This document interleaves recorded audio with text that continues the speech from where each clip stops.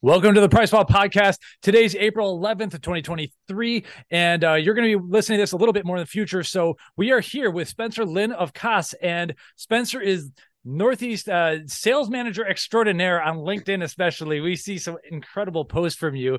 I met you in person at the Arnold, and we had a great time. So I wanted to get you on the podcast because you recently ran an ultra marathon, and we need to hear some stories here. So congratulations on finishing. It's like just such a epic thing. So briefly, feel free to introduce yourself to us, and let's get into it. Let's talk about you, and then let's talk about KOS.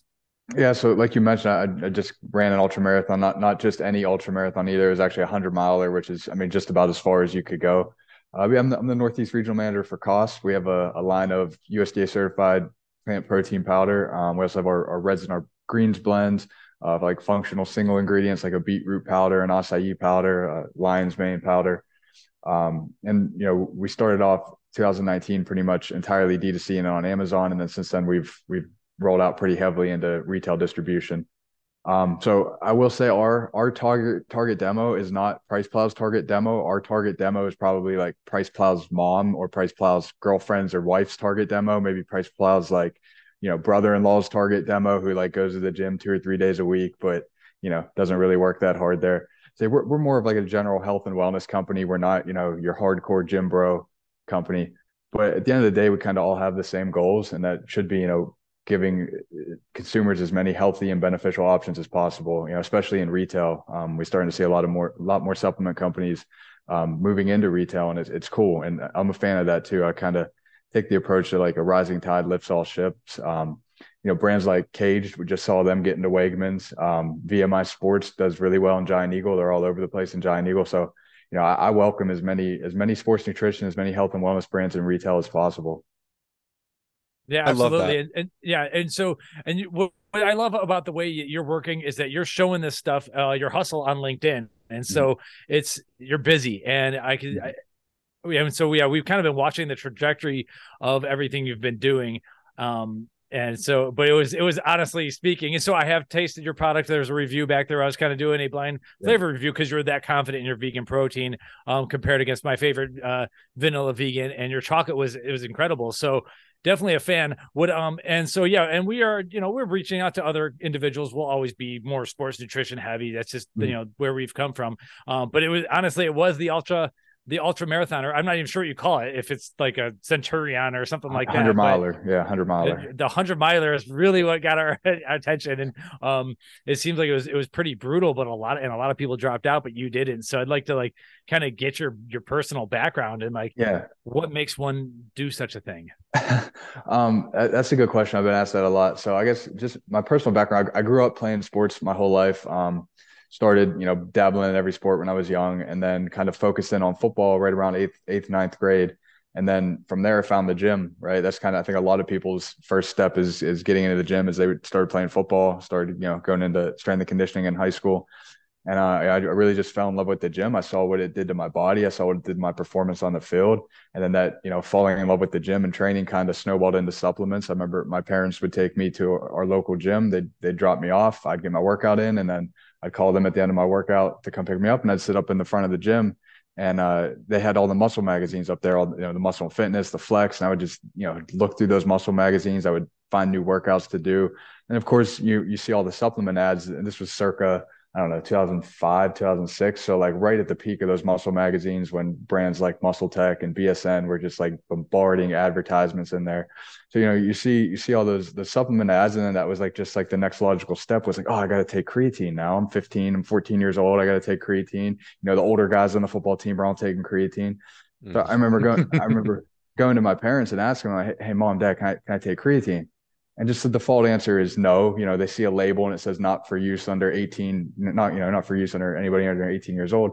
And like, no, for me wasn't good enough at that time. So like the gym, I had a GNC about a mile and a half away from the gym in a shopping plaza. So now I'd get my workout in the gym, and instead of going out and sitting up front waiting for my parents to come home, I would walk to GNC, go in and buy creatine, and either the GNC person was selling me creatine when I wasn't 18, or I would kind of just wait outside until some older person was walking in, and I would ask them to buy creatine for me. So I was kind of doing what what people do at like beer distributors and liquor stores, waiting outside of those, asking the older person to buy me a beer or something. But I was asking them to buy me creatine. So that's kind of how I just like fell in love with supplements. And then from there, I went on to play football in college. I believe it or not, I used to weigh 230 pounds. I was kind of like a big meat stick of a dude. I'm not that anymore. I'm like 170 pounds right now on a good day. But I went on to play football in college, and then 1 year professionally overseas in Germany. Came home, joined the military, and then once I got out of the military, this is kind of where my journey into the supplement world really began. Well, yeah, I had been interested in it the whole time I was in the military, my own health and fitness and everything. And just, keeping track of, what was new, what was trending in the supplement world. I mean, I always took pre-workout, ate healthy, ate all my protein, was always tied into supplements and everything. And so as I was transitioning out of the military, your last 3 months in service, you can apply for a program called the Career Skills Program. And that allows you to do a civilian internship to prepare for your transition back into the civilian world out of the military. And at the time, I was, trying to find somewhere to do my internship. I was trying to find somewhere cool to do it, somewhere that was interesting to me. The military has like kind of default programs that they could put you in where you work logistics in a warehouse for a company that does contracting with the military, or, you can handle their supply and logistics for trucks that already do contracting with the military. But I wanted to do, something different. I wanted to go out and find my own thing. Still being very interested and being very, involved in the supplement world, just as a fan, really, as like on the outside looking in. I'd always followed Compound Solutions on Instagram, and I knew who they were because of, Teacrine, Dynamine, Pico 2, just following along. And one day they had in their stories, I was just looking through their stories the one day, and I saw this guy who, big tatted up guy, big beard, big muscular guy. And I'm thinking, like, who the heck is this guy? Because I always had like a very buttoned up image of Compound Solutions. Like, they're very professional. They're very, just dialed in and business like all the time. But there's this big tatted up guy in their stories. I'm thinking, like, who the heck is this guy? So I'm flipping through the stories, and I say, okay, Vaso 6. I know what that is. Oh, this is the guy behind Vaso 6. It ended up being Matt Nickerson. I'm sure you guys are familiar with Matt Nickerson. So he was doing an Ask Me Anything. He was taking over their stories for that day. He was at their headquarters. And he was doing an Ask Me Anything. So I kind of just, I don't know. I don't know what prompted me to do it, but I just shot him a question in the Ask Me Anything sticker that he put on his stories. So what does somebody want to do to get their foot in the door in the supplement industry? Like, what's the best way to go about that?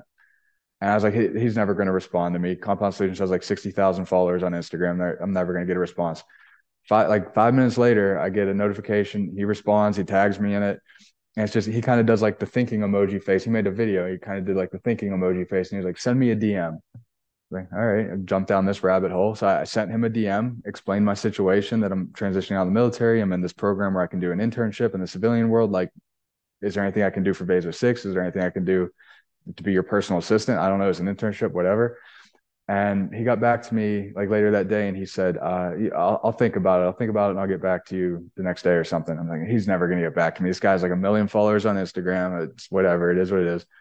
I followed up with him the next day, and I said, hey, just wanted to see if you thought of anything. And he ended up giving me the email address for Kelsey Olenoff, who is the marketing director at Compound Solutions. And he said, reach out to her and explain to her what you just explained to me. So further down the rabbit hole, sure enough, I sent Kelsey an email. I was thinking, she's never going to respond. She's the director of marketing at Compound Solutions, some random guy sending her an email. Sure enough, she responded and said, that's interesting. We'd like to take a look at bringing you in as an intern. I guess long story short, at this point, I kind of interviewed with, the whole company, to include Matt Titlow. And then Kim, the president at Compound Solutions, she decided to kind of create a spot for me as an intern. I interned there for 3 months, mostly in the marketing department, but I also got to touch a little bit of sales and a little bit of operations there as well. At the end of the 3 months, my internship was over. I was transitioning out of the military at that point, and I did so well at my internship that they decided to offer me a job on the spot. So first day I got out of the military, I started with Compound Solutions, and I was with them for about 2 years. That was kind of my roundabout way that I got in the supplement industry. But I think that's a pretty cool story, and I'll forever be grateful to Matt Nickerson and Kelsey Olenoff at Compound Solutions for just kind of taking a chance on some random guy on Instagram. So that's awesome. Matt has a bit of a cult following in the sports supplement industry. yeah, I'm sure anyone watching this knows or listening, but he's a great guy, and he always loves to help people out, which is it can be hard to get into this industry. I'm sure you can appreciate with your journey, and that's probably a question I get every single day of the week on our Q&As is how do I get in? And you're the second person I know who, like, from outside of this industry found their way in on purpose. Most people are not willing to honestly eat shit. Like my in was working in customer service for a year. Like I got offered a spot, but like you had to work your way up. And most people want to like come out of the gates formulating for Glaxon. They don't want to be an intern or find their way up. So they want to come out of the gates like directing sales for Ghost or something. Like a lot of people start at a GNC or Vitamin Shop and they get found from there. It is hard to get into this industry that way. I mean, like I said, I had to do an unpaid internship for 3 months, but it ended up paying off.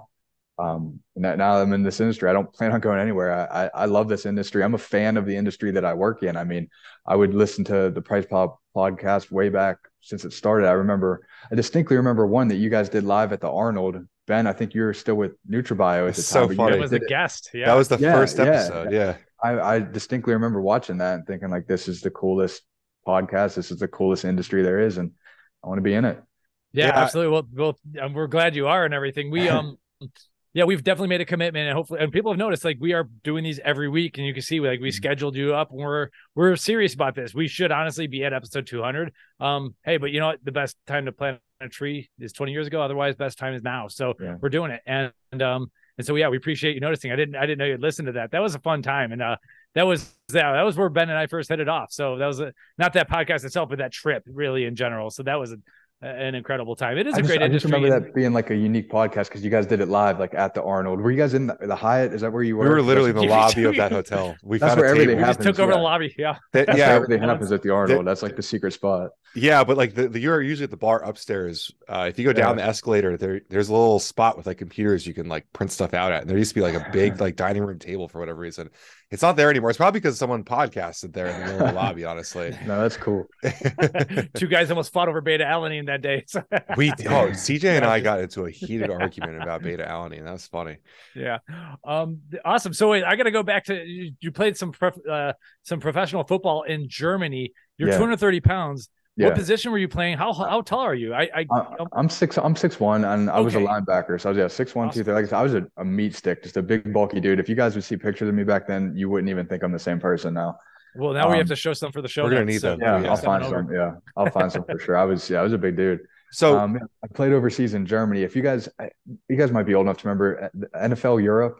You guys remember NFL Europe at all? I do. So like it folded in like 2006 or 2007, but like the remnants of it still exist over there. Like there's still like a hardcore like niche following of American football in Europe. So that's where I played for a year. It was a great experience. Awesome. Obviously, you're not making NFL money. I mean, they paid me like $1,000 a month and gave me a crappy apartment to live in. But I got to travel all over Europe and keep playing football for another year. So that was cool. Yeah, sounds like a great experience. Like, some people, they know exactly what they want to do, want to get right after it, but like taking a year to do something crazy like that, like, dude, you're not going to be able to do that when you're my age, so and I took 22 or whatever. I took 2 weeks as well and backpacked solo by myself, and I made it to like 14 different countries in 2 weeks. It was incredible. Hopped on a train every night and then wake up in a new city the next day. It was amazing. Nice. Yeah. So I actually met Spencer before you, Mike. I don't know if you know this, but at the summit this year. Yeah. And Spencer had a really cool talk at the Sports Nutrition Summit, which I think kind of like maybe like arches this conversation which was about nutrition and military. And it was a really eye-opening conversation because obviously like that's kind of like, our country's highest level of athletes, or we would hope so. During that time of your life, like was that something you were focusing on? Was nutrition and fitness, was that a focus at that point, or is this kind of like a retrospective interest of yours now?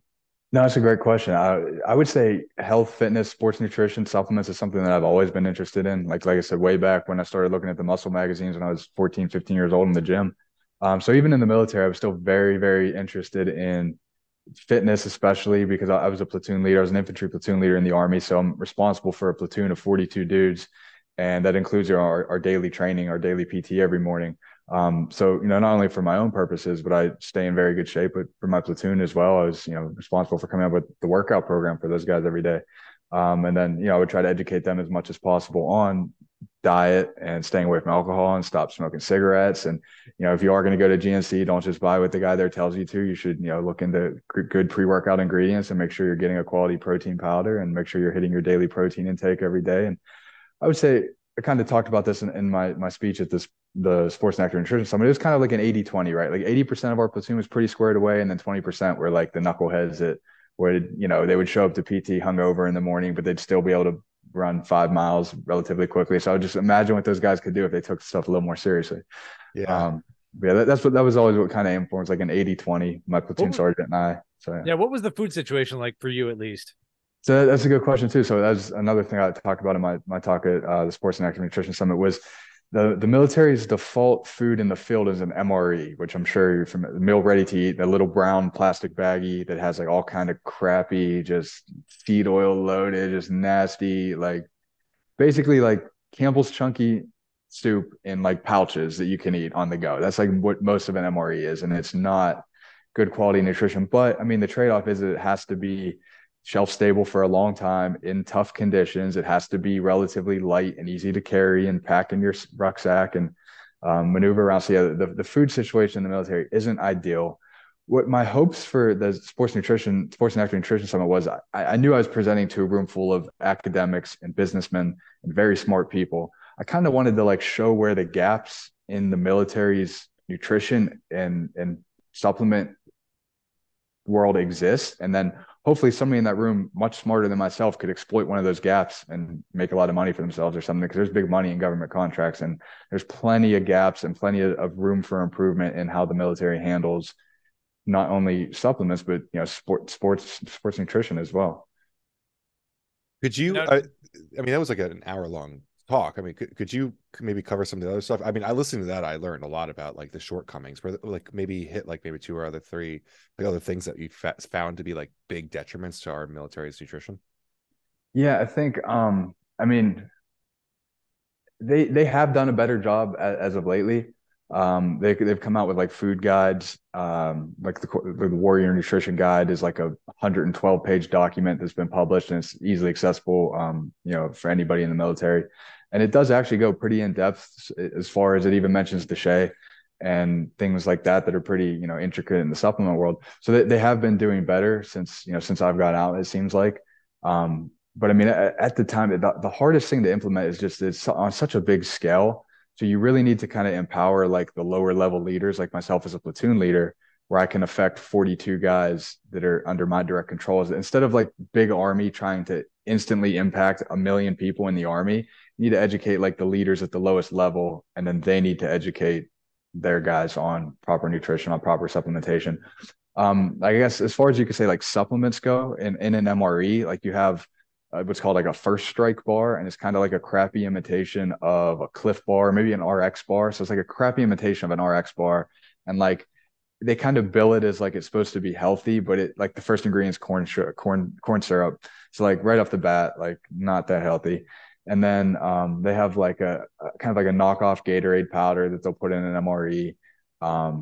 So there's just so much more room for somebody to come along and just innovate and make something that, I mean, there's no reason that every soldier, at least every combat soldier, shouldn't be taking like beta-alanine, creatine, Pico 2, I don't know, maybe 3 or 4 other good ingredients every day, and just put that in a powder and put that in every MRE and just take it every day.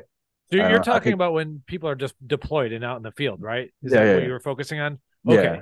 But this is different than what's served like in a barracks if you're at boot camp or something like that. Correct? Yeah. So when you're in garrison, when you're in that home environment, the military is called a DFAC dining facility. So DFAC for short.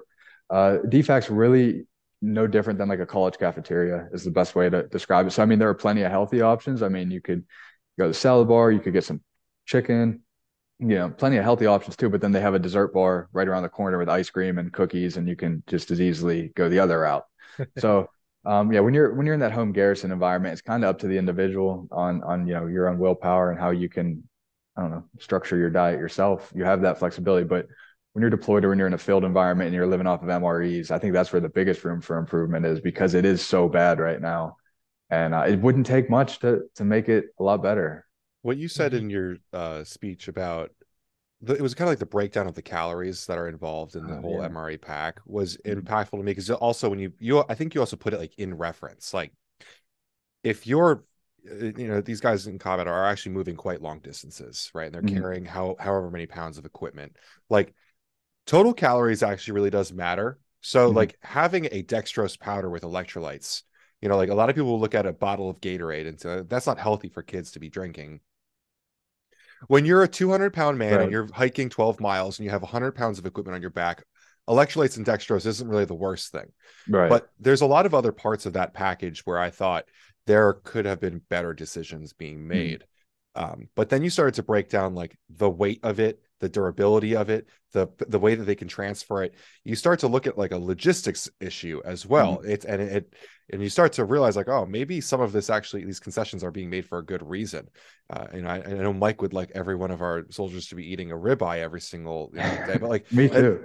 Well, yeah, and of course that's of course best case scenario, but I guess it comes down. I get down to wondering like, how long are people deployed for? How long are how long are they on these stints? Like Mike and I were talking to Zach Flannery at Glaxon, one of their newer hires is a veteran, and he's talking about they were on a trip for what was it, like 70 days where they didn't have water to shower with. Like, so you realize like what's the length of this time where they're doing this to their bodies? You're not supposed to be on. You're not supposed to be eating MREs more than like 21 days in a row. Like that's supposed to be like the upper limit. Now, does it happen? Definitely, but that's supposed to be like the max limit for days in a row of MREs, and it's typically 3 MREs a day is what you're given, and that comes out to less than 4,000 calories. And Ben, to your point, like when you're moving underweight and up and down mountains and carrying equipment in the heat, you're burning way more than 4,000 calories a day. So that's where things like protein and supplements could become even more important when you're operating in a caloric deficit. That just increases the importance of protein and other supplements. Yeah. And the issue is that protein's expensive. So, and like, point. Honestly, this country does not seem serious about its protein sources. Like we are, of course, but on a national level, it seems like almost the opposite. And that's one of the most important things.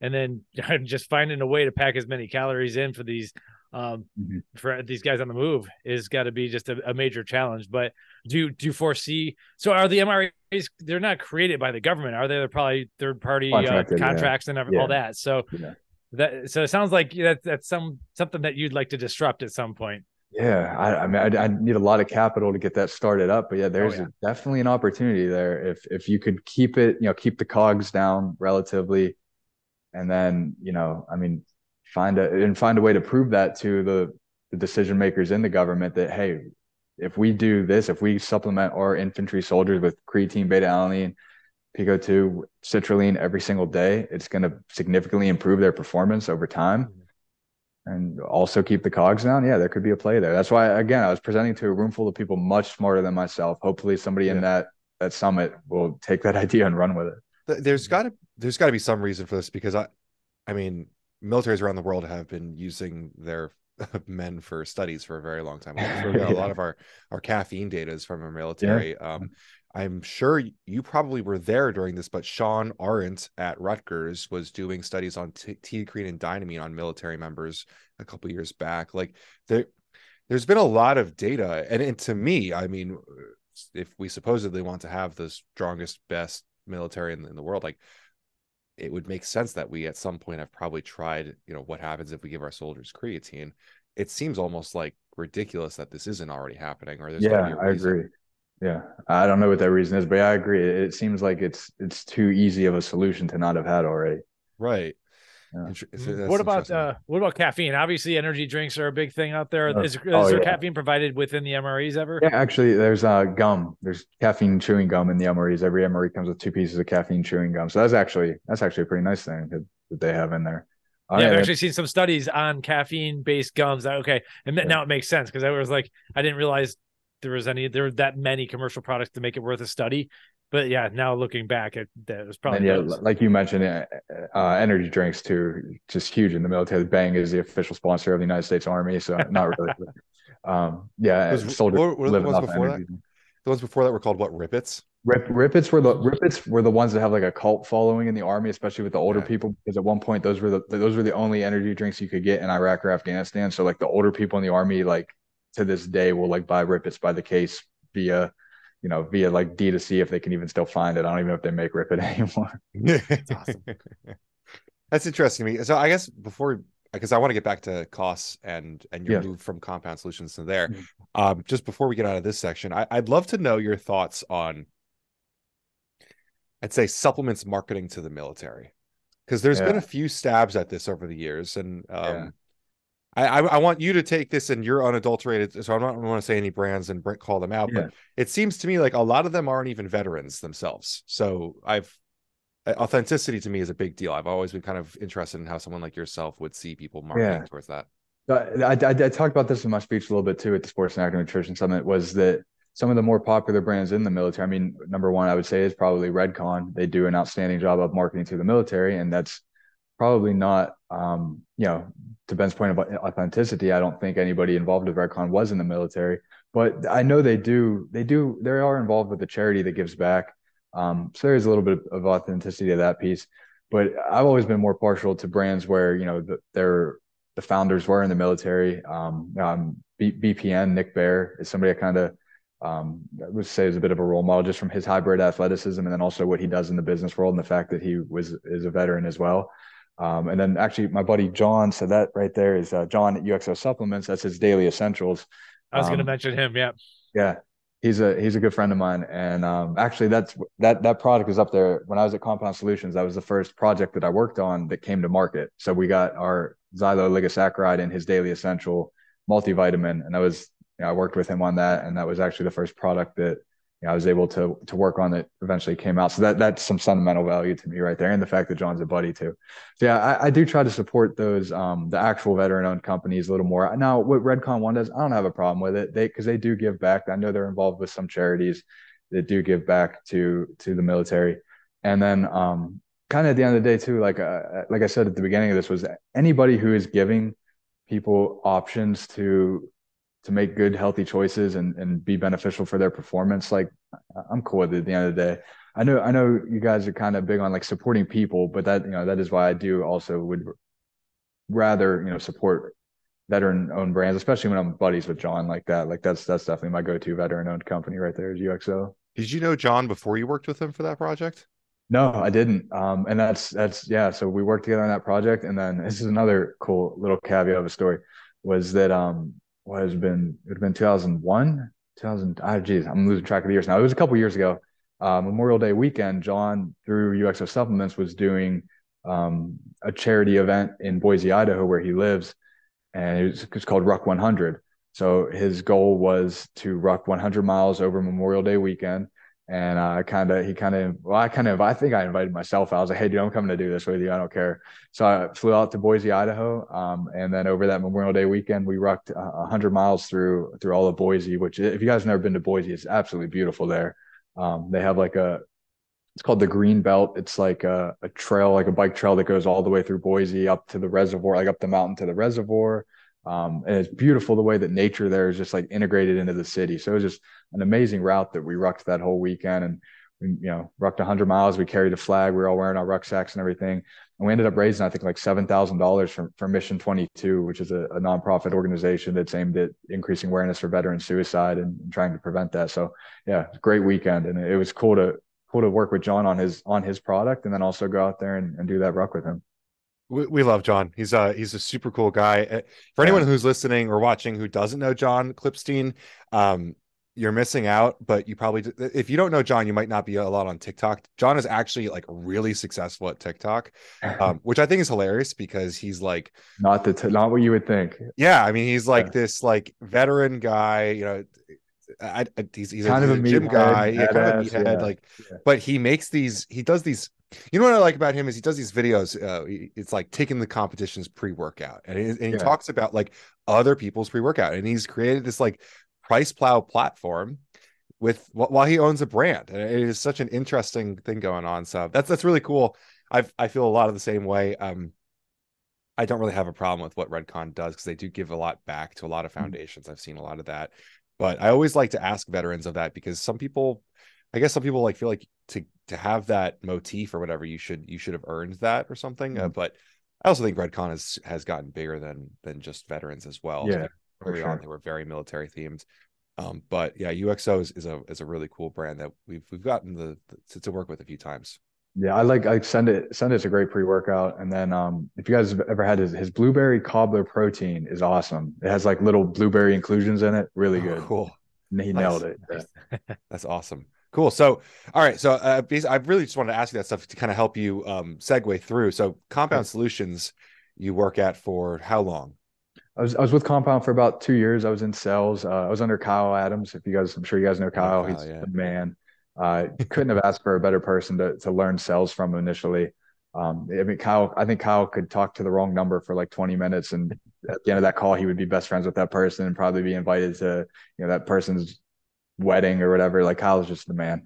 The first time I met Kyle, like I was that wrong number. I think he was just like, oh, you're Ben from Price Cloud. I just knew he was with Compound. We just talked for. I don't think I even knew his name, like for the whole conversation. Yeah. He's the easiest person to talk to. So I'm sure you learned a lot from him with sales. Absolutely, I did. And then, I mean, obviously being, learning from Matt too, I kind of feel like anytime Matt talked to the sales team, it was like pencil and paper out, like taking notes, like I'm back in college, just because he is just a genius and a wealth of information. And then Chaz Jones was on our sales team too at that time. He's with Jocko now.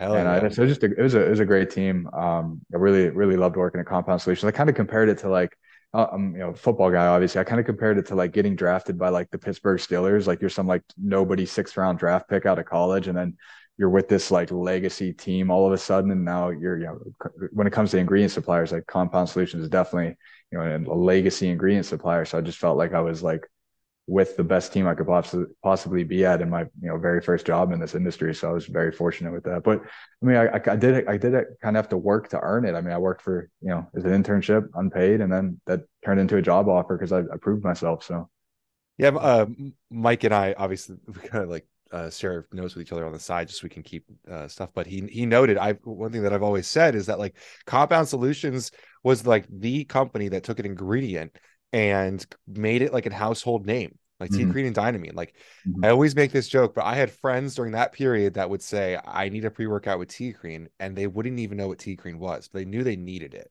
And you guys created like FOMO. And so it's Spencer, funny. You don't realize what this podcast just did for between Ben and I's personal memes going on. Like I'm never going to hear the end of this because this is a bit off topic, but when we talk to an ingredient supplier, Ben always uses the story. Like you want to create an ingredient that even the customer wants and, knows that they need. They don't even know what it does, but they need it.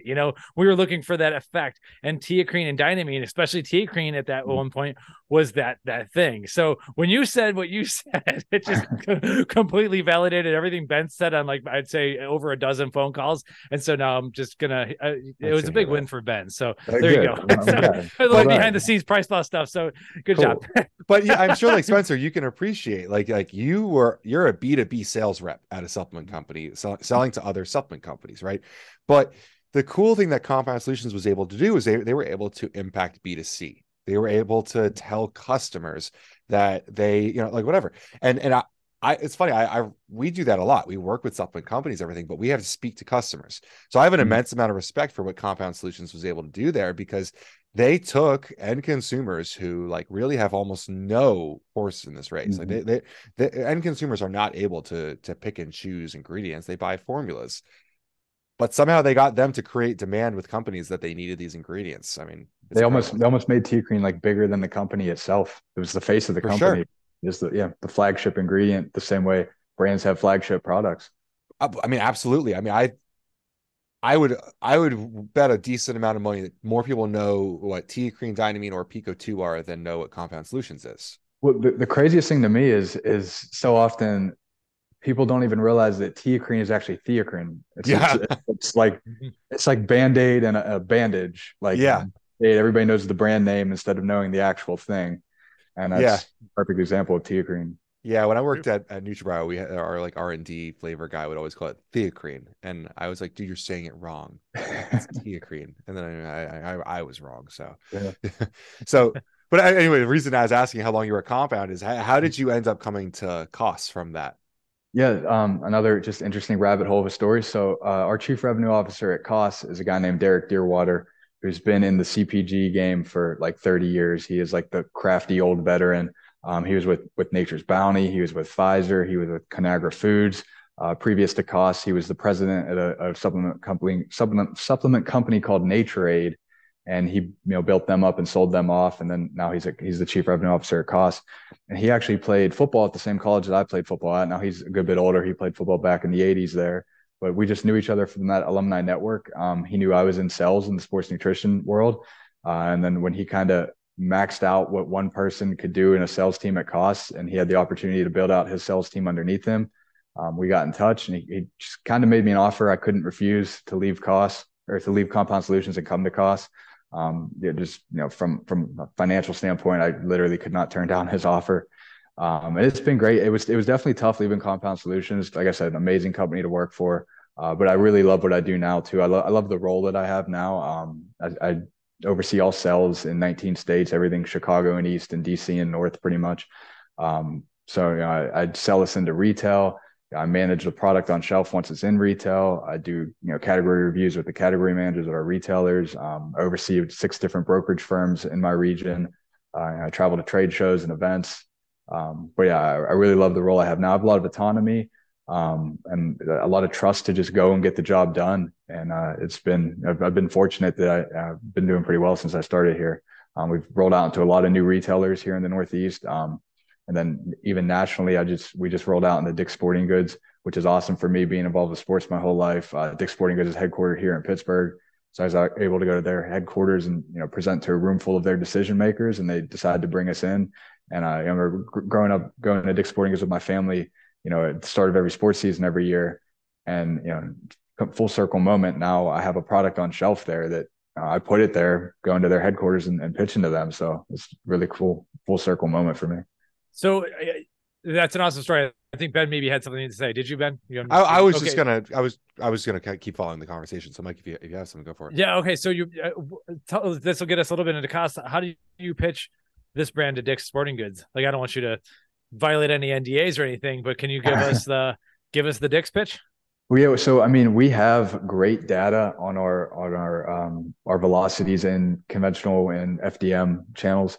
So you take that data. Now going into a sports retailer is a little bit different than a grocery store, but data is still data. So we knew our velocities. We knew how our product moves on shelf. Dick's Sporting Goods was at the time looking to specifically bring in a vegan plant-based protein. They already have several whey protein options, so they were specifically looking for a plant-based protein. We were up against some of our other typical competitors. I honestly think they may have given me like a little hometown favor, because when I went in there heavy, like, hey, I'm from Pittsburgh. I grew up going to Dick's Sporting Goods all the time with my family. This would be so cool to me to get one of my products on shelf here. So I definitely went in heavy with that hometown story, and that part of it paid off. But we also obviously have the data on our performance to back it up. So I don't think they were taking too big of a risk on me.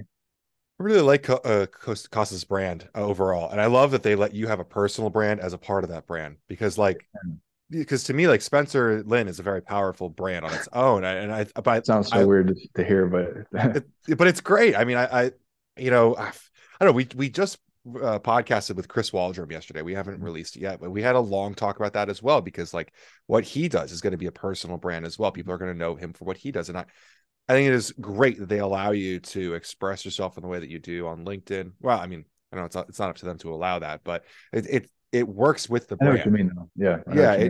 It really is synergistic with what you end up going and doing. I mean, during your talk at the summit, you weren't pushing costs. There were some very nice little areas where it did fit well, but there wasn't like a push to it. And I don't know, it's funny. Like I knew Spencer before I knew KOS, and that is a powerful thing in itself. Mm-hmm. But I enjoy the brand overall. Early on, you were talking about it might not appeal to a lot of price block community, and that I hope is something that we're leaving. I don't want our community to just be heavy sports nutrition anymore. And I think we've made some moves to appeal to a larger group, but I do think that KOS appeals to, like, you first said, we were first talking about women mostly, but then you started talking about like the brother-in-law or whatever. Yeah. I think that while you guys might have like a softer look than, like a hardcore brand, you're not all that soft in itself. Like I think that general health, like general physical preparedness, like that's something that is compelling for a lot of people. And I think you guys are nailing that. Yeah, it's more earthy than feminine. I is kind of what I would put. So that can definitely appeal to a pretty good audience for sure. Yeah. And I think that is part of the reason we do so well in retail, conventional grocery, natural gourmet grocery. Our product, it jumps off the shelf. It catches the eye, especially in comparison to like our biggest competitors, which are your Orgain, your Vega, your Purely Inspired. And if you look at their labels compared to ours, I mean, they're very bland, very corporate, very like just buttoned up, and ours are fun. They have little cartoons on them. So they definitely do a good job of catching the eye of the consumers in a retail space. Our labels are so every SKU has its own unique artwork on it, which is pretty cool. It's all done by a guy named Juan Montez. He's like an award-winning doodle artist. They all have these little fun doodles on them. So it's definitely really cool packaging. It kind of matches our company's personality. Yeah, and I think that really matters when you're trying to appeal to people who, first off, don't want, like insert edgy pre-workout name, right? But also don't want to be buying whatever the soft effeminate version is. They want something that just is good for them. It's kind of like it's like Liver King, but without the weirdness. It's earthy, it's relatable, and that it's a good choice, but you don't feel like you need to hide it in your pantry. Yeah, I know what you mean. That's a good point. It's cool you said earthy too. We just got into Public Lands, which is our first outdoor retailer. And they took we have a gusset bag version of the protein as well. And they took those gusset bags. They're eco-friendly. They're 25% post-consumer recyclable material. So that was kind of the story we told there that got us into Public Lands, which is a outdoor retailer. So yeah. So is that that's like an REI type thing? Yeah, exactly.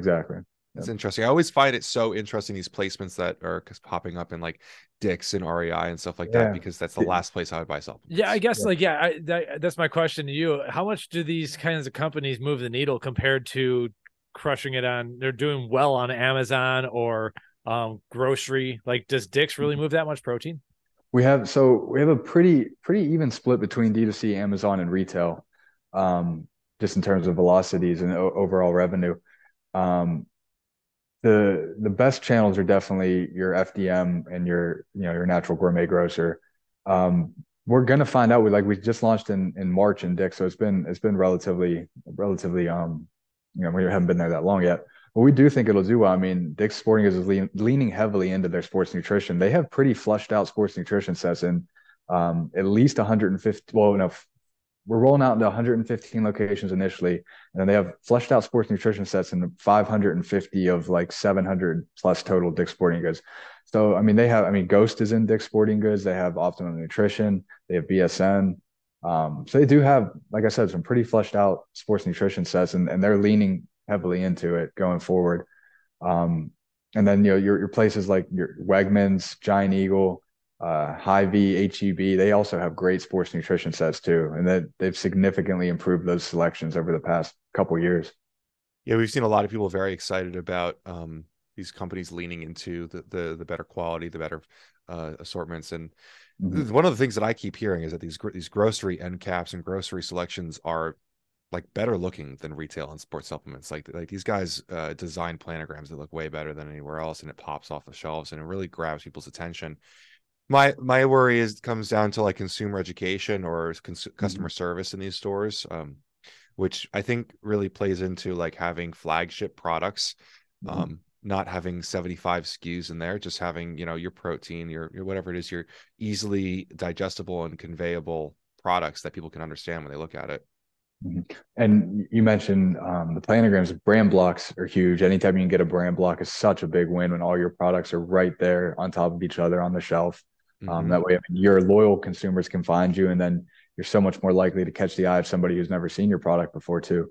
So those planograms are so important, and a lot of the category managers at these retailers, especially the Wegmans category manager, he does his homework. He is tuned in. He might listen to Price Plow. He is tuned into sports nutrition, into supplements. He knows ashwagandha. He knows what pre-workouts are popular. Like it's fun to go into meetings with him because he definitely knows his stuff. Yeah. I it's very interesting to see how these category managers in different industries, ours and outside of it, treat this industry. Yeah. We were talking with a brand who had lost a major athlete a couple months back and went into a pretty major retailer, and they kind of got dropped in the conversation that they lost this athlete. And category managers, and this is within our own industry, we're like, we don't even know who that is. But like it is. So I asked the question, like, is it important for these people to know trends? Is it important for them to know maybe people or whatever? Like, because if they're watching the velocity of their own products, sometimes these retailers become their own little ecosystems on their own, where they're kind of like immune to like the recent TikTok trend, because they have their own sales culture on their own. It's a good point. And it's cool too. I mean, it's part of my job is to do my homework and to know the category manager as best I can. Because some, in some of the smaller regional grocers, like the conventional grocers, it might be, a 55-year-old woman who is in charge of HBC, health and beauty care. The terminology matters too. Some retailers call their set sports nutrition. Some call it health and beauty care. They just kind of lump the protein with the toothpaste, and it's all the same thing. And it's a 55-year-old lady who just kind of handles all of it. So when I go in a meeting with her, I know I have to sell the product this way, and she probably cares more about the data than the actual ingredients. She cares more about the velocities than the actual USDA certification of our protein powder. Whereas when I'm going into a meeting with the buyer at Wegmans, who I know is in touch with sports nutrition and supplements, he wants to know about our ashwagandha and how much caffeine is in that pre-workout product that you guys have. And, can you show me your USDA or your USDA certifications? And so it's just, kind of tailoring your sales pitch to what category manager you're going into as well is also important. That's awesome. So preparation is key for these kinds of things. Oh, yeah. How do you get in these guys' door? Like, how do you get the attention of these? That's a great question. There is no one answer to that. I've done anything as far as cold messaging people on LinkedIn, cold calling the headquarters stores themselves. And then that's the hard way to do it. The easy way to do it is you have brokers that already have established relationships with the category managers, and then you just lean heavily on your brokers for that. But it runs the entire spectrum of cold calls to broker relationships and everything in between. Kind of a cool story. I won't say the name of the retailer, but there's one retailer that I've really been trying to get into for a while. And I knew who the category manager was there that I needed to target. She wasn't responding to anything that I was doing. Found out that she was currently pregnant. She was on pregnancy leave. Don't ask me how I found that out, but she was on pregnancy leave. We had a little KOS maternity gift basket made up for her. We made her a little KOS onesie and put in some samples, and wrote her a nice card, mailed it off to her. And guess who has a meeting in May with this retailer that we've been trying to get into for a while? So I mean, it is literally, there is no one answer on how you get your foot in the door. You just get your foot in the door. Love that. You are a true salesman. That's awesome. Thanks for telling that story. Don't get too many ideas out there, folks. But no, I figured you were going to mention LinkedIn first. That's where you're quite prolific. It seems to be a stud social network for you. I'm not sure if you're doing anything else on other social networks, but can you, I would like, we've also recently noticed, probably a lot later than you figured it out, that LinkedIn is a great place for us to meet like minds. And over the last couple of years, kind of realized that most, like, all my friends are in this industry. My Facebook friends, it's really LinkedIn friends at this point for me. And it took me way too long to figure that out. So like, how did you start doing all this? So I'm looking at you, everyone's got 500 plus connections, but you have 2,600 followers as well, beyond all the connections. And for a guy who's out there, you're hustling, selling. And so it's just like, I think people love watching the story. So how did this all like happen? Yeah, I mean, to Ben's point, that personal brand, I mean, it definitely pays off. I just kind of hustling on LinkedIn, and it is powerful when you learn how to leverage LinkedIn. You can do some pretty incredible things with it. As far as reach goes, it's definitely my favorite social media platform by far. Like, I mean, I'm active on Instagram as well, but LinkedIn is definitely my favorite by far. What's cool is whenever you can see how many impressions your posts get, but what's more than that is it tells you exactly who likes your post. So, I mean, if I post, we just launched into Dick's Sporting Goods, and I post a little cool graphic that our marketing team makes, I can see, hey, the category manager at Academy Sports just liked it. I probably need to reach out to them pretty soon to see if, can capitalize on that momentum at Dick's Sporting Goods into Academy Sports, for example. So yeah, it is very powerful. I try to post, 3 times a week. I typically aim for like a Monday, Wednesday, Friday. But I'm not going to force it either. If I don't have anything good to post, I won't post. So I don't really think that much into it, but I definitely do try to use it for everything that it's worth. Especially, like I said, seeing who viewed my profile, seeing who's liking my post. If it's category managers or buyers at, target retailers, that is good information to be able to have. And LinkedIn is awesome for being able to provide that. I love LinkedIn just for little notes of things that I've thought of that day, like little anecdotes or little experiences from business. It seems like my biggest posts are not my things that I think are going to be huge, but just the ones that, I share a thought that I had from the day, and people can just relate to it. Because I think, to be honest and fair, like there are probably about 3 people on LinkedIn that have a similar job to what Mike and I do. Mm-hmm. It's Very, Ryan very, Buckeye and Shane Smith. yeah. You guys are very And so sure. like sharing hyper specific things, like most people can't appreciate that kind of stuff, but sharing like relatable things about, starting my Monday with a cold plunge, or, like the little things about business. People, I love sharing that with other people and working together. My least favorite part is the cold calling on LinkedIn, which Yeah, is so I mean, being in sales, like you got to do it sometimes. But so the thing I will say about that is, and I get sold to, and I'm in sales, right? So people will cold DM me, and I'm in sales. Like if you're trying to sell to a salesman, you probably didn't do your homework, and yeah, that bothers the crap out of me, man. That is my biggest pet peeve is somebody when somebody's trying to sell me logistics or trying to sell me shipping or trying to sell me packaging. No, I'm in sales. Why are you trying to sell to a salesman? yeah, So that is what I will say is do your homework and make sure you are targeting the right person. Make sure you are targeting the decision maker. And if you're not, and I've done this in the past too, where I'll say, hey, I know you're not my target, but can you point me in the right direction? Can you get me in contact with the buyer that I'm looking for? yeah. So that I've done. But like when somebody's trying to sell to a salesman, they just didn't do their homework. And that's where I get annoyed. And that's what you're making salesmen everywhere look bad. And come on, man. Yeah, I've had people email me asking about, they really liked the location that Price Barna has as an office, and they're asking Yeah, about no. Yeah. cleaning services for our beautiful Yeah. new building. And I love to ask them what the address is of this office that they've like. I love going along with it, but I mean, I don't know. My pronouns on LinkedIn are don't cold call, and they still cold call. So at this point, it's just kind of part of. I also think I got the premium membership to LinkedIn, which I don't know if you did that yet, No, but I got so much more spam once I started doing really? that. Yeah, Huh. but we've also done really well with business because of LinkedIn. So I'm. Yeah. It's one of those Double-edged things where sword. it just comes with the territory. How do you use do you use LinkedIn most often for finding leads for sales, or have there been other benefits that you've gotten from it? Yeah, I would say definitely most often for finding leads for sales. I mean, but yeah, there have been plenty of other benefits from it too. Kind of like you said, it's in today's mostly virtual world, LinkedIn is like what was the water cooler in the office. Like there's plenty of people out there giving good information, giving good tips, just offering up their free experience and free knowledge. I mean, I've definitely learned a lot from LinkedIn, and how to manage CPG and how to sell CPG. Yeah, there are plenty of people out there that have really informative, really detailed posts.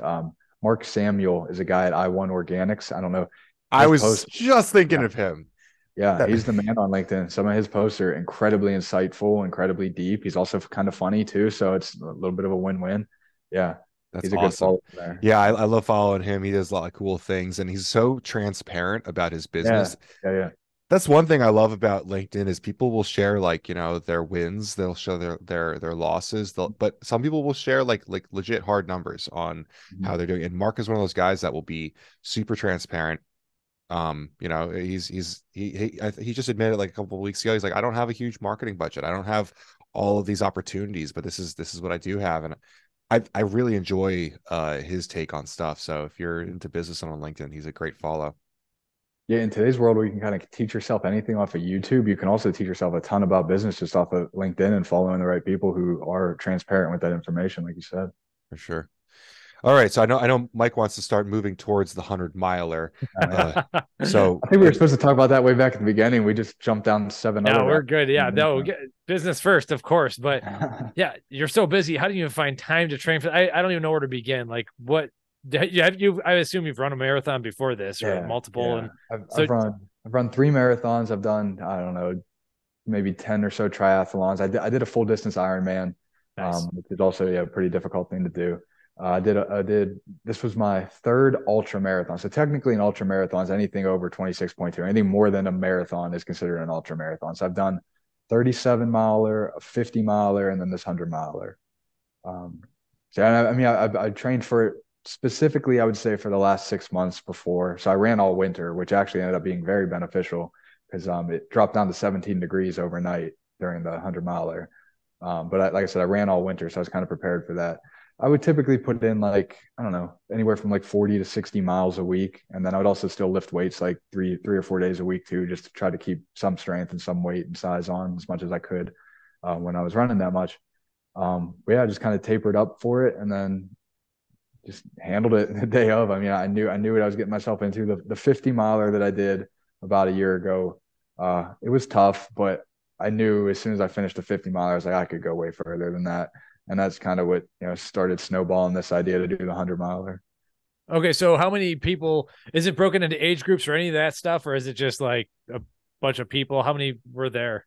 Yeah, so there was no age groups on this one. 46 people started it, 17 people finished. I finished fifth overall, so fifth out of Congrats. 17 or 46 or however you want to measure that thing. Thank you. Yeah, it got pretty nasty overnight. So I mean, I ran probably the first, I don't know, I want to say 60 miles and I was fine. And then sun went down and it dropped down to 17 degrees and it snowed like snow squalls intermittently throughout the night. And I mean, to the point where my water bottle froze on me while I was out there. My shoelaces literally froze. I remember it after the night was over, it was maybe about 6 a.m. I'm maybe 80 miles in at this point. And I remember I got to an aid station and I sat down.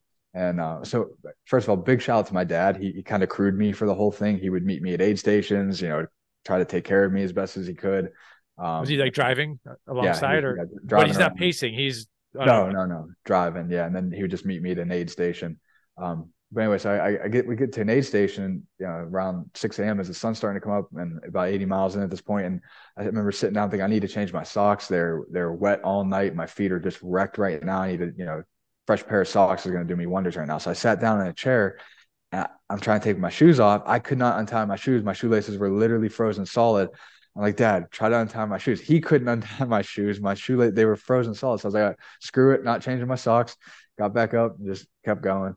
okay? Are there any like crazy rules? Like, could you just rip the shoes off and did you have a backup pair of shoes, or I could have. I didn't have a backup pair of shoes. I know. And okay? like I said, I mean, those shoes were not coming out. The shoelaces were not Yeah. coming unfrozen anytime soon. It was nasty overnight.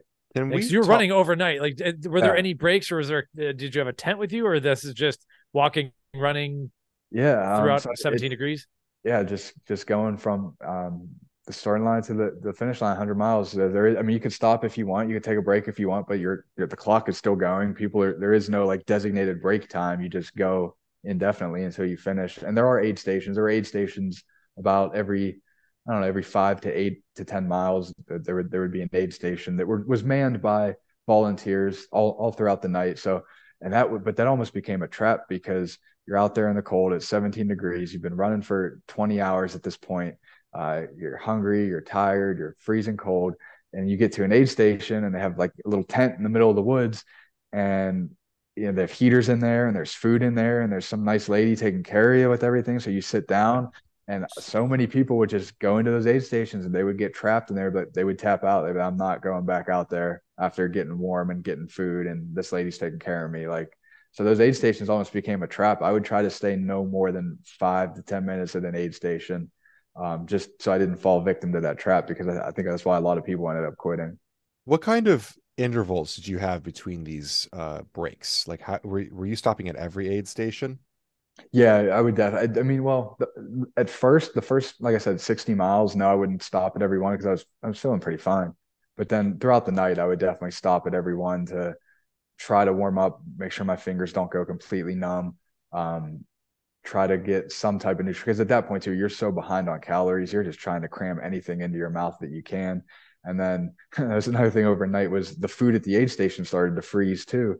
So I remember pulling into one aid station and seeing an orange peel or sliced oranges on the table. I'm like, oh, it's gonna be so good right now. And I grabbed it, threw it in my mouth, and just crunch. It was ice orange. It was like an icicle orange, so it didn't really hit the spot. But yeah, so those aid stations, yeah, I would try to stay no more than 5 to 10 minutes at each one. So you did like 60 miles like in a chunk. Was Pretty there like much nonstop, yeah, for the first 60, and what then were the next kind of like chunks like from there?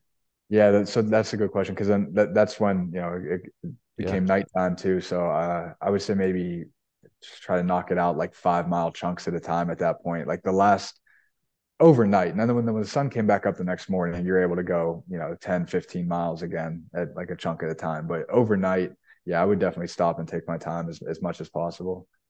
So one thing that I'm super curious about, which I don't know if anyone else is going to help anyone else, but like what kind of layering were you using? Like how did you structure that? Yeah, great question too. So I literally wore like 6 layers probably. I had like a Yeah. base layer that was like a very tight, like Under Armour type shirt. And I had like a long sleeve shirt over top of that, and then like a thicker long sleeve shirt over top of that. And then overnight I had like a windbreaker jacket, and then I even put on a hoodie overnight too, just to because I knew it was gonna be nasty cold. So I was wearing like 6 layers at one point. And Yeah, then you have to. the sun came up the next morning. I ended up ditching the hoodie, and I think I finished wearing the windbreaker jacket and everything underneath it. But yeah, definitely layered up overnight. Did you have a structure to your nutrition but going into this? Did you have any idea during the race what you were going to be doing, or were you just kind of grabbing whatever was at these aid stations? Definitely had a plan at first, but there's that famous Mike Tyson quote: "Everybody has a plan to get punched in the mouth." So you're 70 miles in. It's 2 a.m. in the morning, and you're at an aid station, and there's pretzels and peanut butter sandwiches and pickles and those hammer nutrition goo gels, and you're just shoving everything into your mouth at that point just to try to get, some type of calories down. Um, yeah, I think nutrition wise, I held up pretty good. I did rely a lot more on the gels than I thought I would, just because like they were just so easy to shove a handful of them in your pocket and you could eat them anywhere. They're quick and they actually didn't freeze. So they didn't freeze solid overnight. So that was nice too. I think the real question a lot of people are going to have is how much caffeine did you consume during this time? Oh, a lot. And then actually back to what we talked about earlier, I had T-cream and diamine as well. So I still have from when I worked at Compound Solutions, I still had like a pill bottle full of The um, blended pills? yeah. So just a pill bottle full of T-cream, diamine, and caffeine, just that we used as a proof of concept there. And I popped probably, I don't know, 6 of those throughout the course of the race. So, Yeah, yeah. that's awesome. Awesome. So what about so many more questions. Okay, so what was your like pre-race nutrition? Did you load up like crazy, or you maybe don't want to be too heavy, but you're going to Yeah. need a crap load of calories? What was the plan? Yeah, that's a great question. You guys are asking, I mean, the perfect questions. I figured you guys would sports nutrition and supplements. Yeah, perfect question. But yeah, I didn't want to load up too heavy. I think that morning, like I mean, the night before, I obviously ate a huge carb heavy dinner. But that morning, I think all I had was like a bagel with peanut butter and like a protein bar or something. I didn't really go in heavy that morning because, to your point, I did not want stuff in my stomach sloshing around that whole morning. So my focus was more so to eat continuously throughout the day as opposed to just like load up that morning. So when you came out of the gates, like was there an official starter with the starter gun, all that stuff? 46 people go out. What was about your pace starting? Like what was your marathon pace for the first Yeah, in the beginning? yeah, I would say that I'd say I probably knocked out the first 60 miles, probably like a 9 minute per mile pace. Awesome. Yeah, which is it's not that fast. I mean, that's a very slow. I mean, I could go, like I said, I probably just went 60 miles at that pace. Um, that's a pretty comfortable pace for me. I could run at that pace for a very long time. Um, yeah, like and then when the sun went down too, that brings in your visibility's gone. So you have your headlamp, obviously, but that's like 20 feet of visibility max. So I mean, you're really kind of power hiking throughout the night. Now there were points definitely throughout the night where if it was flat, I would run, or even like a small downhill I would run. But by that point, yeah, it's a lot of power walking throughout the night just because you really can't see. You're also, this is a cross country course. You're in the woods on a single lane hiking trail. So like you got to pay attention to make sure you're staying on the trail. They did have it marked pretty well where every 50 yards or so, they would have a little reflective flag planted in the ground. I mean, you still have to stay alert because there were periods throughout the night, especially 2, 3, 4 a.m. where like you're kind of zoning out. You're like, you feel like zombie mode where you're like falling asleep as you're walking. So you really have to like stay alert and make sure you're staying on the right path and everything. Did at any point you consider, I don't know, doing this in a warm season? I think, I mean, I definitely would have improved my time by several hours if I would have done this in better weather. But I think, I mean, to be honest, I kind of welcomed it. I knew it was going to make it that much more difficult. If you're going to run 100 miles, I mean, you're obviously not looking for easy at that point anyway. So yeah, I was kind of happy. I didn't think that there would only be 17 people that finished it out of the 46 that started, but that was definitely because of the cold, because of the harsh conditions overnight, played a huge factor for that. Were you like, yeah, were you all alone the whole time, or was there any camaraderie? Like, did you get passed? Was there anyone passed? Anyone you passed, or is it just like ghosts out there? There was one point. So, I mean, during the day, you're kind of by yourself. It's not that big of a deal. But there was one point throughout the night where there were 2 other runners that were kind of running at the same pace as me throughout the night. And we kind of hung with each other from like one aid station to the next. So for about 5 miles. But then they actually spent a shorter time at that aid station than I did. So they kept going and I lost them. So for the whole rest of the night, I was by myself. And then I ended up passing one of them back the next morning. So I must not have been that far behind him, but yeah, for I would say probably 80% of the night, I was out there by myself. Yeah.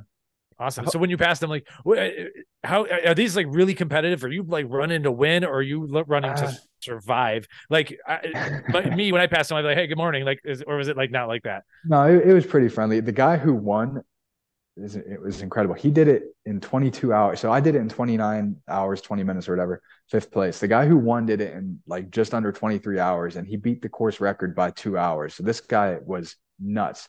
He actually, I didn't get to talk to him or anything, but everybody at the finish line said he actually went temporarily blind, which is actually not that uncommon in a 100-miler. It's some type of edema. I can't remember exactly what it's called, but you can look it up. It's a real thing. But he actually went temporarily blind for like the last 10 or so miles where he could like barely open his eyes, and he did his thing in like 23 hours. So he was obviously very competitive, but Mike, to your point, everybody else was kind of just like, hey, we're in this together. We're in this suck together. We're going to be friendly. We're going to help each other out. So when I passed him the next morning, he was hurt and like his knee was all jacked up. So I was like, dude, you all right? And we kind of talked. He's like, yeah, I fell last night pretty hard. My knee's all jacked up right now. And it's like, well, we only got like 6 miles left, man. You're going to finish. Hang in there. And then I passed. So it was friendly at that point. But the guy who won was obviously in it to win. He damn went blind. So what about I have to ask, do they drug test for this? Like, is this drug test? No. I don't know. It sounds like the kind of thing like EPO would like really help with or something. I don't know. I'm like anything. I feel like this is like Tour de France, but like running and cold and like it's terrible. Like I thought you meant maybe like are they drug testing us for like psychedelics to make sure we're in our right mind when we sign up? Yeah, I mean that for sure too. I mean, I don't know. It's just the concept to me. I'm also thinking of all of the ways that we could game this with supplements, like all of like how could we put you in a more comfortable state for this? And how are there any supplements that have data for keeping you warm overnight? Is there anything? There's got to be ways to raise body temperature. I mean, I don't know how significant it is with this kind of situation. But like, I mean, there's definitely thermogenic ingredients, and there are, but to what point and how long will it last, and how much can it work? But I assume the guy that won this does a lot of these. Like this is like his thing, right? So like to me, like I think there's room for improvement on like the like you didn't know I don't think like I think the people that are really good at this probably really really understand like clothing for this stuff, like for the cold and stuff, and like there's probably like a lot of nuances to shaving off another half hour, right? Well, especially over such a long distance because everything adds up. I mean, like the weight of your clothes adds up over 100 miles. Like Yeah, I mean, at this point, you're talking about a lot of variables. I mean, the first thing I thought of was like if you had done this in the springtime, you would have probably saved at Hours. least an hour, Hours. right? Like, yeah, that's a huge. I mean, it's this risk on its own. Honestly, it's not even like a hurdle. It's like your health is at risk there. Yeah. Yeah. It's funny to me though that like it's not funny, but it's interesting that that many people dropped because like I imagine the natural course is doing Ironmans before this, right? So like Yeah. Yeah. to me, Ironmans are like that's one of the craziest things on earth. My brother did one, and like that is wild to me. Like so to have what 46 people down to 17, like that's a lot of people who I imagine have done other hard things. Yeah, that's what I mean. That's a great point. Is like it's not just 46 people off the couch; it's 46 endurance athletes, and Yeah. it's It only seems like seven the finishers. cold was probably a huge For factor. sure. Yeah, Not everyone's built for it. for It's funny. sure. Yeah. Where was this? Did you mention where it was? It was here near Pittsburgh, Raccoon Creek State Park, which is maybe I don't know an hour outside of the city. Mm-hmm. Yeah. It's Awesome. incredible. And how are you? How did you recover? How are you? I assume you were plenty banged up. That one guy fell, hurt his knee. You Yeah. must have been some level of a mess. Can you get Yeah. into that at all? So I mean, I'm fully recovered now. I'm definitely good to go now. It took me probably a week to feel like 80% again. Um, yeah, so I mean, the recovery part wasn't too bad. There were weird things that were happening though. Like my left hamstring down to like the top of my calf was like purple, and almost like I had like tore it off the bone. But I wasn't running fast enough at any point to tear a hamstring to pull a hamstring. So like I don't know if it was just like overuse or what, but the whole back of my left leg was purple and bruised, which was weird. Hmm. And then I had really bad indigestion for like the first 2 or 3 days. I woke up the first 2 or 3 nights with like cold sweats in the middle of the night. And I had no appetite at all for like the Yeah. first 4 or 5 days, which I thought was the weirdest part. I thought I was going to be ravenously hungry after I finished, but I was like not hungry at all. That was the weirdest part to me.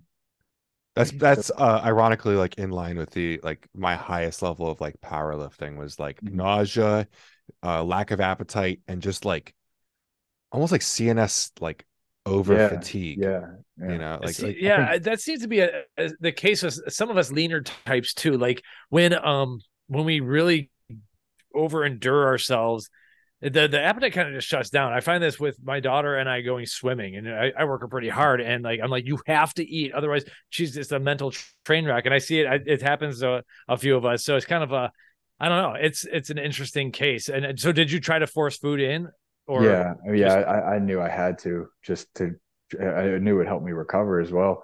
And then what I also did, I kind of did like even like literally the next day, my wife and I, we have a spin bike in the basement. So I hopped on the spin bike for an hour just to Mhm. move my legs, just to get some blood flow, yeah. just to try to get back to normal as fast as possible. And yeah, Ben, to your point, it kind of seems like anybody, regardless if it's in like extreme endurance or extreme strength, when you're pushing your body to the max like that, like you are going to have your CNS be pretty banged up afterwards. Yeah, Tim Gritzman turned me on to choline post workout for these things because you'll obviously deplete a lot of acetylcholine from either muscle activation or just running, obviously. But that was a big one for me. I would have this like dull brain fog at first, and if I really pushed it hard, I'd like lose like my CNS would just be fried. And I got a lot of my appetite back when I started doing that, but also electrolytes post workout. And this Mhm. is a big thing that Stan Efferding had apparently gotten from I think Conor McGregor's nutritionist was that like however much liquid you lost during your workout and during a fight camp, this is obviously a little Mhm. more insignificant, but like you have to replenish that with electrolytes, that poundage. And he would actually put like fructose and glucose in a mixture with it, as well as caffeine to increase absorption. A lot of people don't know that caffeine increases absorption of electrolytes. So there's there's obviously no good opportunity for you during your 100 miles to replenish anything that you've been losing. So Yeah. I think those peanut butter sandwiches were probably the best thing you did. Yeah, definitely help the mental side too. Everybody loves a good PB&J. So Yeah, seriously. man. So I am up to date. I'm glad we got in like the military stuff. Mike, did you have any other questions? No, I just I'm blown boy, congratulations. What's your next race? What are you going to do? I think I'm enduranced out for now. Honestly, I really think I've been starting to get back into lifting heavier again, and that's been fun. So I think I kind of want to go in the opposite direction. I love just kind of pushing my body as far as I can in either direction, and seeing what happens. I'm always up for new challenges. I kind of say that I have like fitness ADD. I can't stay focused on like one thing for too long. It's always like, what's the next thing? What's the next thing? So yeah, I don't know. I might go in the other direction and start to lift some heavy weights again. I don't know. We'll see. Totally Awesome. get that. Putting yourself into different situations, but like putting the same amount of passion into it is Yeah, exactly. It's always a something new that I do challenge. love. It keeps things fresh, right? I don't you don't get bored that way. Well, yeah, and I like, as someone who like, I'm not that I was like the best ever at what I did, but like reached, a pretty significant level, like it's a point where you're just like, man, I want to learn something new. Mhm. You do the same, like running is the same step. I mean, there's nuances to it, but you're doing the same thing every single day. Mhm. So like learning a new discipline or applying yourself in a different direction, I think is really good for your mental state. I think my ultimate bucket goal or bucket list item is to through hike the Appalachian Trail one day. And I always say I'm saving that for when I'm older and retired. That way it'll kind of be my motivation to stay in shape and stay healthy for the rest of my life. That's my ultimate bucket list item is to do that. And that's kind of my motivation for it. So That's a really cool point because I was listening to a Huberman Lab podcast a couple months back with Peter Attia, and something that he said that meant a lot to me was that like to decide what you want to do when you're 60 and 70, because when you're at 30, you're training for that. Like whether Mhm. you know that or like it or not, like what you're able to do at 70 is dictated by what you're doing at 30. And you absolutely have to be periodizing and working towards that 70-year-old goal. Yeah, I like when he talks about he needs to be able to do a 30-pound goblet squat when he's of grandfather age, because that's basically picking up a Yeah. toddler. So if you can only do a 35-pound goblet squat right now and you're 45 pounds, you have like no room to lose any strength for the next, let's just say 25 years or whatever it is. So it's a big challenge. So I love putting that in perspective and like realizing that in my 40s, I need to like gain and not lose as much possible strength as possible, because when you hit the top of that, at some point you're going nothing but downhill, and you want that downhill to be as slow as possible. So you're kind of got a similar thing happening there, and it's a great goal to have. Yeah, I think that I bring up strength training a lot with a lot of people because like strength is a longevity drug in itself. Mhm. Strength is like, Mm-hmm. when you lose that's one of the greatest determinants for longevity. But I think unfortunately, because of my feats of strength, when I talk about strength training for people, they think I'm trying to tell them to squat 700 pounds, which is like the last thing that I'm trying to tell anyone to do. Mhm. Believe me, I wish I hadn't done it some days. But I think that like a very, very simple progression for people is going to be like work huge dividends. Like if you can work to whatever you deadlift now, if you can work to put another 45-pound plate on that in 5 years, like that's a great goal, and it's super attainable for most people. And just being able to like, have strength in your posterior chain is going to change your life, honestly. Our college strength and conditioning coach, he would always say, "Strength is the glass, everything else is the water." And I love that analogy. That kind of just reminded me about what you said Yeah. just now. Yeah. I mean, like I do jujitsu now, and it's like this huge Mhm. controversy, like to be strong in this, because obviously like you can kind of out muscle a lot of stuff, Mhm. but like it's a great analogy for literally everything else, because like you get into I mean on a literal plane, like you get into a scuffle at a bar, like the stronger person is usually going to win, but also like most things in life, strength helps out a lot with, like like just things going on in life. You gotta pick something up, you gotta pick up your daughter, you gotta pick up whatever. It's a really important tool to have. Is that Mark Bell that says strength is never a weakness? Yeah, Yeah, that's one. and weakness is ever a strength. Yeah, Yeah, I'm not a big fan of Mark Bell's, but I think that's a great quote that I it's would read. clever. Yeah, it's a clever Yeah. quote. Yeah. Ben, any plans to compete in BJJ at all?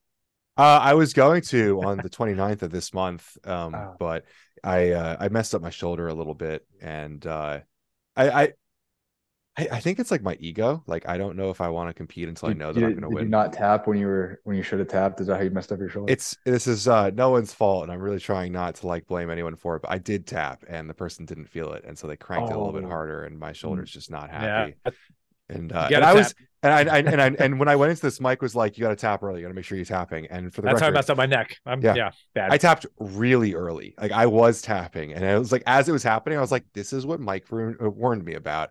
But no, but I'm not actually. I'm not in a bad spot. I'm not in that in like whatever. But I'm super preventative because like I know if I get to a 3 out of 10, I know it's a really slippery slope to all the way. I saw it happen to Mike, and I'm very preventative about it. So if there's a chance that I'm not 100%, I'm not going to enter myself into a tournament to fight people. Sure. But I'm super interested in it. The sport is growing so fast right now. It's like probably one of the fastest growing sports in America. So with our situation of what we do, to be a part of that is pretty cool. I don't know how, but I'd like to somehow involve it in our content because I think there's a growing population of those people that probably like running really doesn't have a lot of supplements in it. Yeah, which is interesting. When you think of supplements, you really only think of like bodybuilding and TikTok bodybuilding. There's really it's true. It's a different sport entirely, like a physique building for the internet. But there's not a lot of sports where supplements are like really legitimate, and so I think there's a lot of opportunities for that. I think endurance is ironically terrible with supplements because it's like literally, if you know what marathon itself is, what the word means, where it comes from, like it's like one of the oldest sports. Like how far can you run? Like the fact that there isn't a really good supplement industry there is interesting to me. Yeah. So Mike, what about you? Plans? You said you're going to get back into the pool. Yeah. Yeah, the answer is yes. I'm going to do a master's swim event. Cool.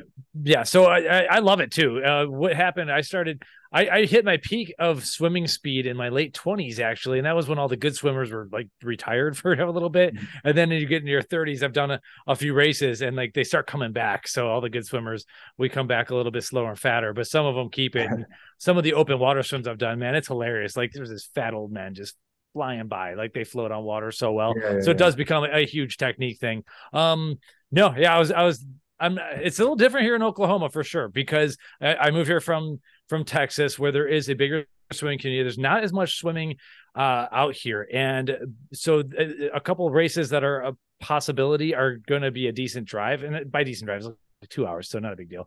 But yeah, I am not in the water enough to be confident enough, but I can get in anytime, just race, it just wouldn't be a time that I'd want. So yeah, there'll be a master's swim race, something fun to do. And those are kind of I don't know, I get jacked up into it. I get really excited, and it brings it back. So probably done with, I've considered like, would I be able to heal up a little bit better and go back onto the mat and everything? Cause I really did enjoy it when I was doing it. But honestly, I think it's a younger man's game, and you get banged up too much. And I know I could swim pretty much forever, and I could do open water races. I have a pace that I can do and never get hurt, so yeah, that's kind of how I was. And it's a thinking man's sport. So you get in there, and I come out with good content ideas. You should do an Ironman. You already got the hardest part down. I've actually done the swimming leg of triathlons. I've split a triathlon with, like, we find a cyclist, find a runner and everything. Yeah. I hate the bike. Really? That's the easiest part.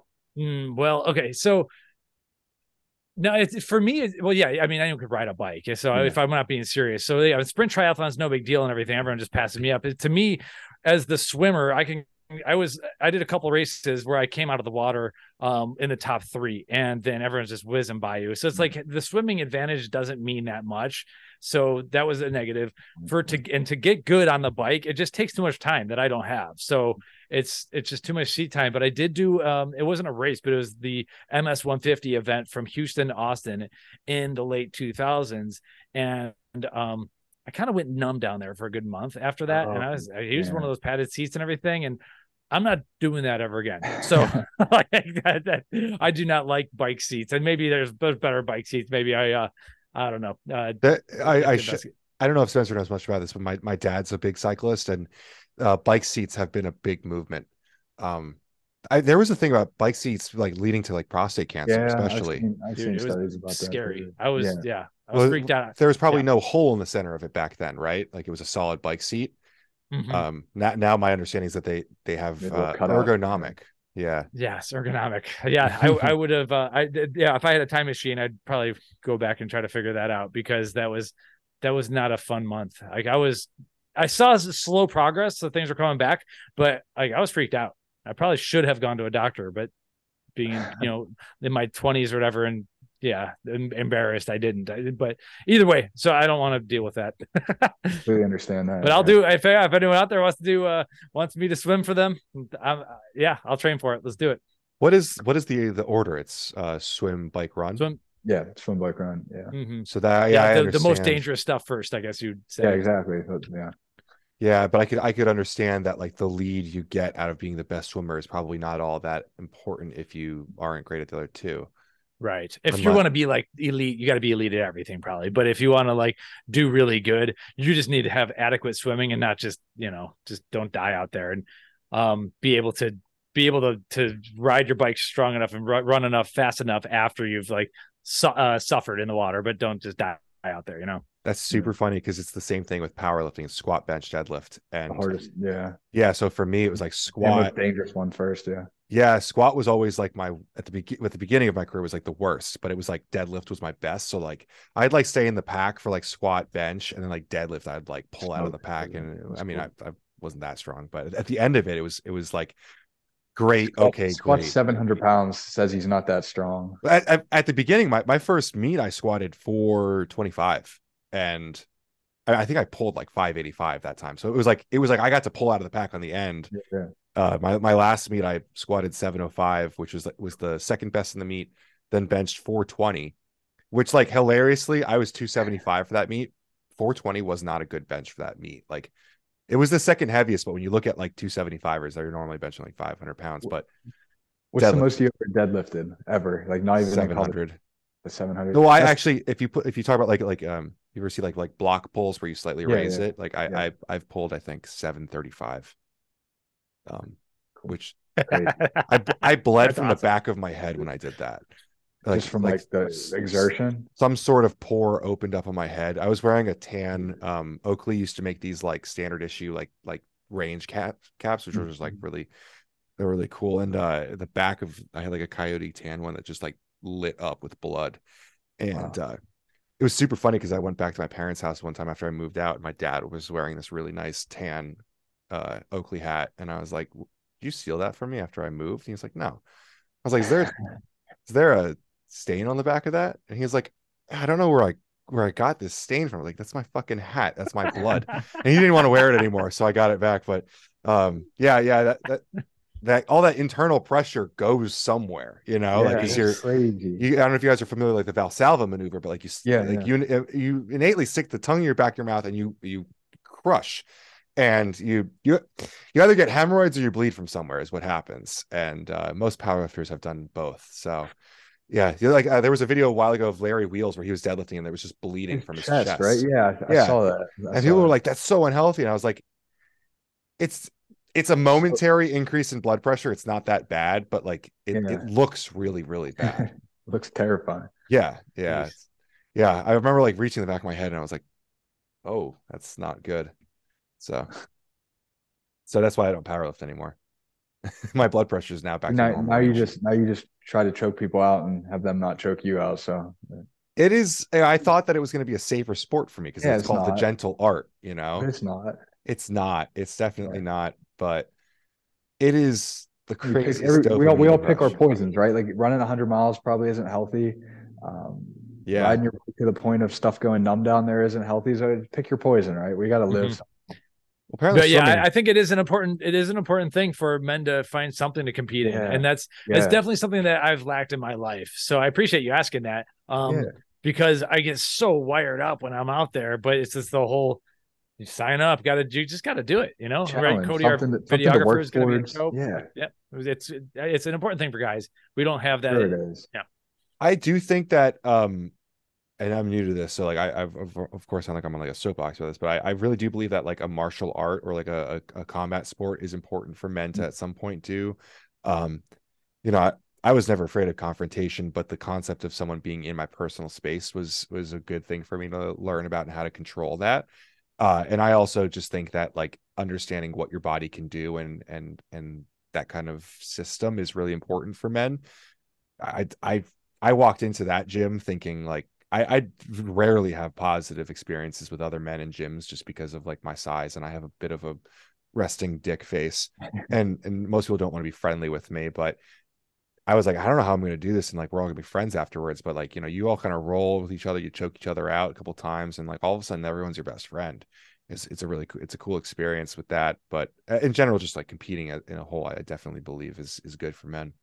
I actually dabbled in jujitsu for about 6 months. I was addicted to it for 6 months when I was in the military. I was stationed in Hawaii for a period of time, and I actually took classes under Jay Penn. BJ Penn's older brother was my coach, was my Very instructor. cool. I got to learn from him, which was amazing. But what you just said is 100% true. You guys beat the crap out of each other for an hour straight, hour and a half straight during class, and then you're all best friends after. For me, it was a little bit unique though, being a white guy in Hawaii, rolling with native Hawaiians.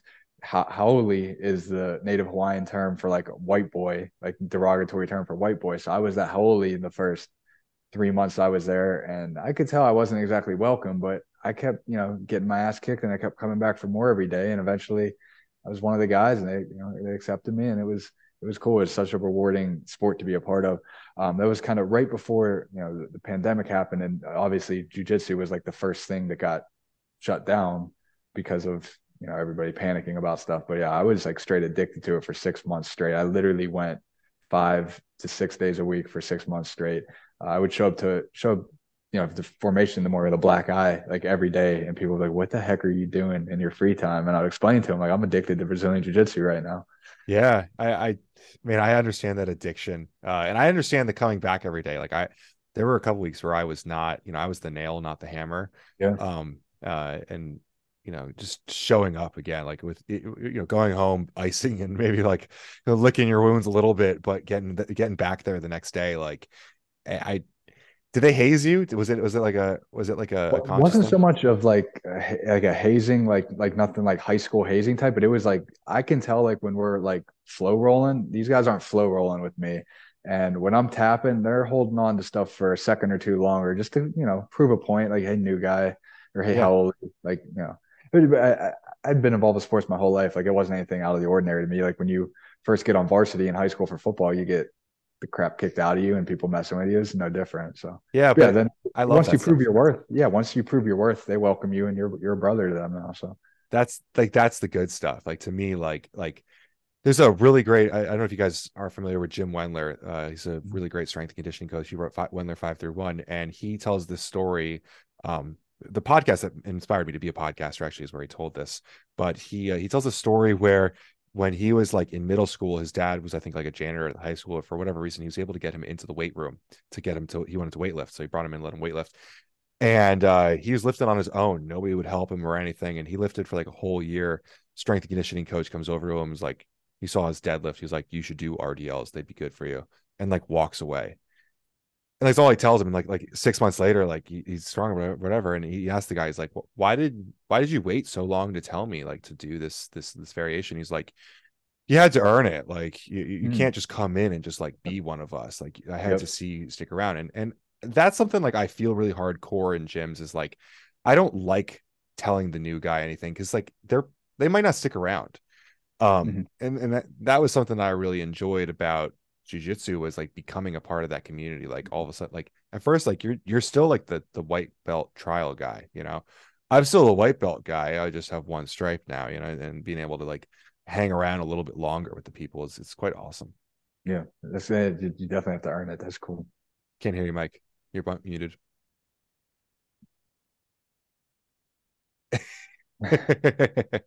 So yeah, I think he might have ran out of power or something.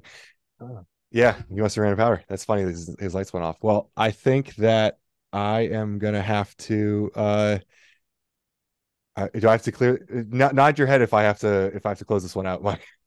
Yep. All right. Cool. Well, it's been a cool hour and 45. So, Yeah. Spencer, could you give us maybe your Instagram and how we can contact you if anyone wants to reach out? Yeah, on Instagram, I'm at slin46, or then just look me up on LinkedIn too, Spencer Lynn. Happy to connect with anybody in the supplement, sports nutrition world, CPG world. Happy to talk retail, CPG, supplements, sports nutrition anytime too.